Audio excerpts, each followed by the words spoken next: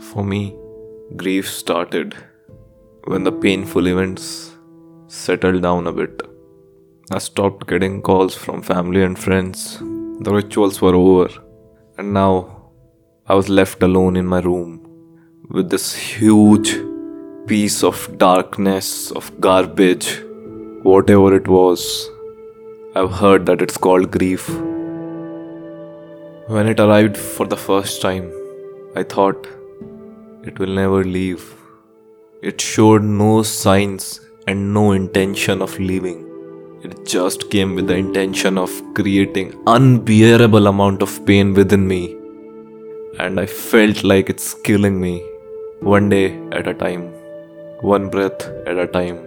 Even when the sun was out within me, it was pitch dark.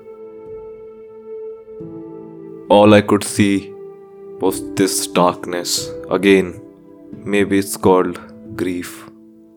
Earlier, when I pondered on death and grief, I thought I'll be able to handle it. But when it came on my door, I was shattered. I underestimated it. Those days when it feels like the grief is eating me inside, it's killing me, it's swallowing me.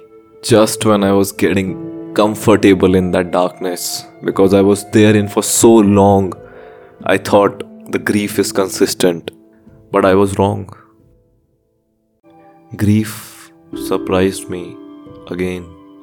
It showed me more depths of what it is. It showed me more depths of me and the world around me. It becomes a cloud beyond that I was not able to see.